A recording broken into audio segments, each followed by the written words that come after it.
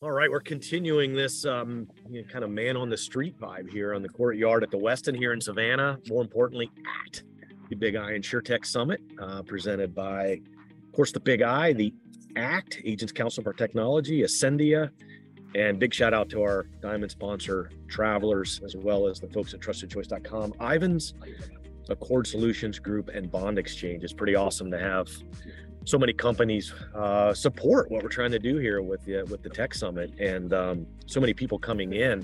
Speaking of so many people coming in, it's actually pretty cool to be able to sit down in person with somebody who I think is becoming a good friend of ours here at ACT and a personal friend here, Mr. the Venerable Bill Haber from TechRisk. So welcome, Bill. Thanks, Chris. Great to be here. Yeah, nice sunny day. It's perfectly sunny day. I mean, it's awesome here. I mean, my wife texted me from Ohio and said it snowed overnight. And I was like, oh, it's 58 degrees and I'm going on a run. Did you know this? Right across from the hotel, the track where they filmed Ford versus Ferrari. Oh, really? Literally right across the street. That's a great movie. So I'm running on it when one of the folks goes, you know where we're at? We're on the, anyway, long story short, completely digress here, but cool. Bill, I'd love it. Maybe just to set things up a little bit of bio on you, and tell the folks about TechRisk real quick.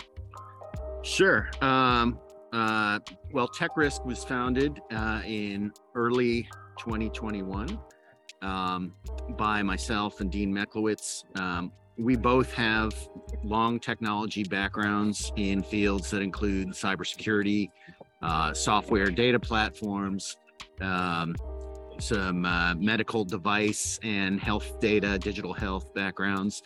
So we've spent careers working with very sensitive data. Yeah. And data sensitivity is becoming increasingly important. And we saw an opportunity in the transformation of the insurance industry to help agents better engage their clients in technology discussions and making sure they're doing what they need to protect themselves. And so TechRisk's business is to essentially engage insureds the same way cybersecurity companies engage their clients, to address risk through assessments, discoveries, shepherd clients through the application process to make sure that they're accurate and reliable, which is part of what's causing record litigation today. But to make sure that risk is understood up front and to help them become more insurable. Oftentimes, they need to change process or need solutions or need documented information security policies and things. So we do all those things, and we try and do that in a fast, easy, and affordable way that fits into the insurance workflow. Yeah, it's a crazy, crazy dynamic to think about. Not many years ago that this wasn't even a conversation, and referenced it a few times already on some conversations already, but I spent most of my career on the carrier side, and as I referenced, I handled a lot of the non-revenue generating stuff and working with agencies, which would have meant the agency agreement, those kind of things I was involved with. And so I jokingly would say that I would spend as much time with the legal team or the chief information security officer as I would my own boss at times, but it was amazing how much and how quickly that changed as things and the state of the world evolved. So no doubt. What I've been fascinated about in getting to know you and the approach you have to this is, as we think about agents specifically, there's their own risk, but it's in how they can be, I guess, add that significant extra layer of advice and insight and counsel for their own clients. So it's sort of a take care of yourself, but also if you're going to get good at it, you might as well be able to take advantage of that to help your clients. Yeah, no doubt. The most experienced cybersecurity professionals who are solving these problems full time are playing catch up every day. And I think it's terribly unfair to expect insurance agents to also moonlight as cybersecurity experts and take those risks personally, but also, create risk for their clients and getting it wrong. We see all the time so many misunderstandings about what people are looking for in their application questions, misunderstandings about what is EDR, what is an RMM solution. people answering questions completely incorrectly because of a misunderstanding. Yeah. And that's going to negate the value of their insurance. It's going to potentially create a relationship problem if a claim arises, and they're all arising, right? Yeah. We're at the age in this, cyber age, if you will, that Sure. that everybody needs to anticipate that they're going to have problems and focus on their resilience rather than prevention. And that's what we try and have them keep in mind. The more resilient you are, the better risk you are, and everybody wins.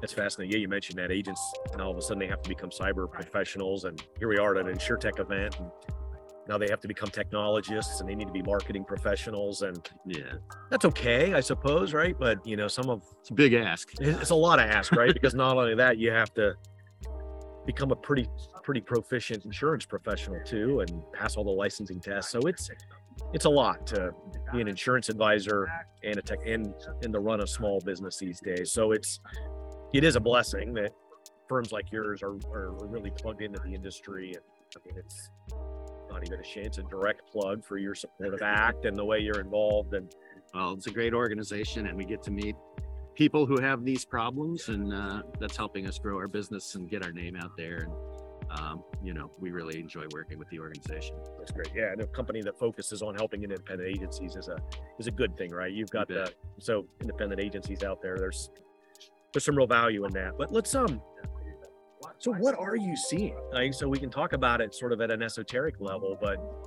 what are the risks? I mean, what are the things that you're seeing and the crazy stuff that you're having to help folks through? Sure. Well, we focus on small to medium-sized businesses, not so much on the cybersecurity haves, right? Those huge companies that have solutions, CISOs, everything. But rather, we're working with everyday businesses who may not have an IT person, may outsource those solutions, may not have any cybersecurity solutions, and are a little bit lost. The majority of folks nowadays, have some combination of some basic cybersecurity, but with all the news of massive ransomware breaches and nation state hacks, that's not really what we are talking to businesses about protecting themselves against. Arguably, there's some limits to what people can do in response to a nation state hack, but everybody is having problems with business email compromise, EFT fraud, and just phishing problems that are causing the majority of breaches. They don't have good practices in place. They're not filtering their email. They're not using VPNs religiously. We've seen the whole world go to a work from home scenario and somewhat back. A lot of companies have stayed that way. And that's multiplied the problem. The attack vector is mobile. And so the basics is what we see growing. And in fact, there's really good data that ransomware is on the decline. And it's more the business email compromise and phishing incidents that that small businesses are being targeted for, and rightly so, because they're the least protected. So that's really what we're focused on. Can I ask? So if it's not ransomware, I guess the thought behind this question is, candidly, I've had conversations with agents that, like, I get it, right? We're talking about it all the time, but I don't know of an agent who's had a problem. Of course, most aren't going to stand on stage at a conference and say, "Hey, I got hacked." But I guess the reason I'm saying that is I'm asking then. So ransomware has a clear and obvious adverse outcome, right? It's you got to write a check or go get some Bitcoin and figure your way out of the thing. What are the bad actors doing with these things? What's the end game, the real risk to an agency of having a phishing attack and somebody swiping some passwords? What are some of the things that you're seeing? Sure. The risks to an agency are the same to their clients. Not using proper secure methods to protect client data and sensitive data that they put into their systems. It's easy enough to do this, but what the bad guys are doing is, they're basically looking for credentials on the dark web or elsewhere that they can easily discover on an unbelievable amount of companies. And they're using pretty common tools to try every combination of username, password that they can on any solution, and they're finding their way into organizations all the time. What they do once they compromise credentials is look for ways to make money or look for ways to deceive clients, either through email or other methods. But they're stealing data, sometimes stealing money. Certainly the incidence of EFT fraud is, certain industries where they're targeting that and looking for people who are exchanging large amounts of money and looking for an absence of process. And, so we're seeing that frequently and trying to help people understand the problem and protect themselves against it. And, at that moment when they're looking at insurance and trying to decide what the right amount of protection is, it's a good time to have a independent risk assessment, identify where they have specific vulnerabilities, learn about how their businesses is using technology and where they're exposed. And that's what we're doing.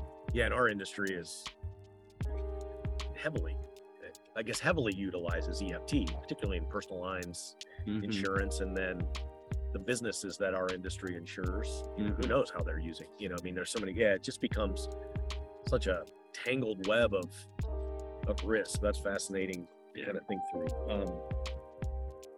So what does, trying to think of the best way to frame the question, but when you interact with an agent, they've engaged you at some level, so they're curious about the risk and how they should be thinking about it. But the Big I did some studies, universe study, and the statistics, at least to me, were a little bit startling in how low they were in the number of agencies who would even report that they have sophisticated cyber practices. So those that report, this is me being cynical, so I apologize, but not everybody who reports that they do have something has something that's maybe good enough. So there's a big delta there's a risk factor there. And so I'm curious, from your perspective, how do the conversations go? What are the hesitations to invest? What sort of pushback or barriers do you experience when you're talking to agents and customers about this? Well, I think, cyber has popped up. Cybersecurity has popped up as a new cost of doing business that people have not been used to paying for. But, we're having a significant enough claims volume and visibility of them and the things that are going wrong in the marketplace that people are starting to accept that this is something that you have to proactively invest in. It reminds me of back in the day, we probably didn't have as many HR people, in the world of Don Draper, drinking at work and, flirting inappropriately and all that. But eventually we decided we need people to create policies and put professionals in place to monitor that and make sure the workplace is a fair, protected environment. Now there isn't a company around who doesn't have some type of HR and HR policy. And so we work with agents to understand these things are important, and you may be using certain solutions, but the trial version or light version of a particular cybersecurity software that isn't enforceable isn't necessarily having the right solution in place. And they don't really know that. And that's okay. It's not their business to know that. But so we try and create, parallel analogies like the HR department. And we do that sometimes with loss control. Here in the Southeast, we live down the road in Florida, and we're accustomed to buying flood insurance. And when we apply for flood insurance, the agents have proactive loss control. They'll send someone to pull the maps. They'll have them do an inspection of the property, look for vulnerabilities. Sometimes they might need to install vents on a part of your home to, get the right rates and make sure it's affordable. And people do that. Yeah. The fact that that hasn't been happening diligently enough in cyber insurance is just, it's a matter of time, and we try and make that clear. But yeah, I like the parallel thing. I mean, it's just something that people live every day and they've grown accustomed to, and they treat as everyday life, really, or at least appreciate that it's a speed bump in everyday life, and then you try to parallel that you know how to do this. It's just a different. That's a great way of handling it. I'd like to pivot maybe a little bit. So these are the risk sides. There's the requirement side to a little bit, and this I don't think this is overplayed at all. And just some conversation about what you're seeing around regulatory requirements in our industry and how that correlates, and maybe even contractual things that agents could be thinking about as they enter into third-party relationships. Yeah, and that's another dimension of this that's Yeah. quite important, and getting more important every day. 2023 has come with a number of new municipalities and state laws. You're seeing slowly the expansion of NAIC data security in more and more states. I think it's 18 now, but several have their own flavor, like Florida and others. I think the regulatory compliance environment is going to become more demanding.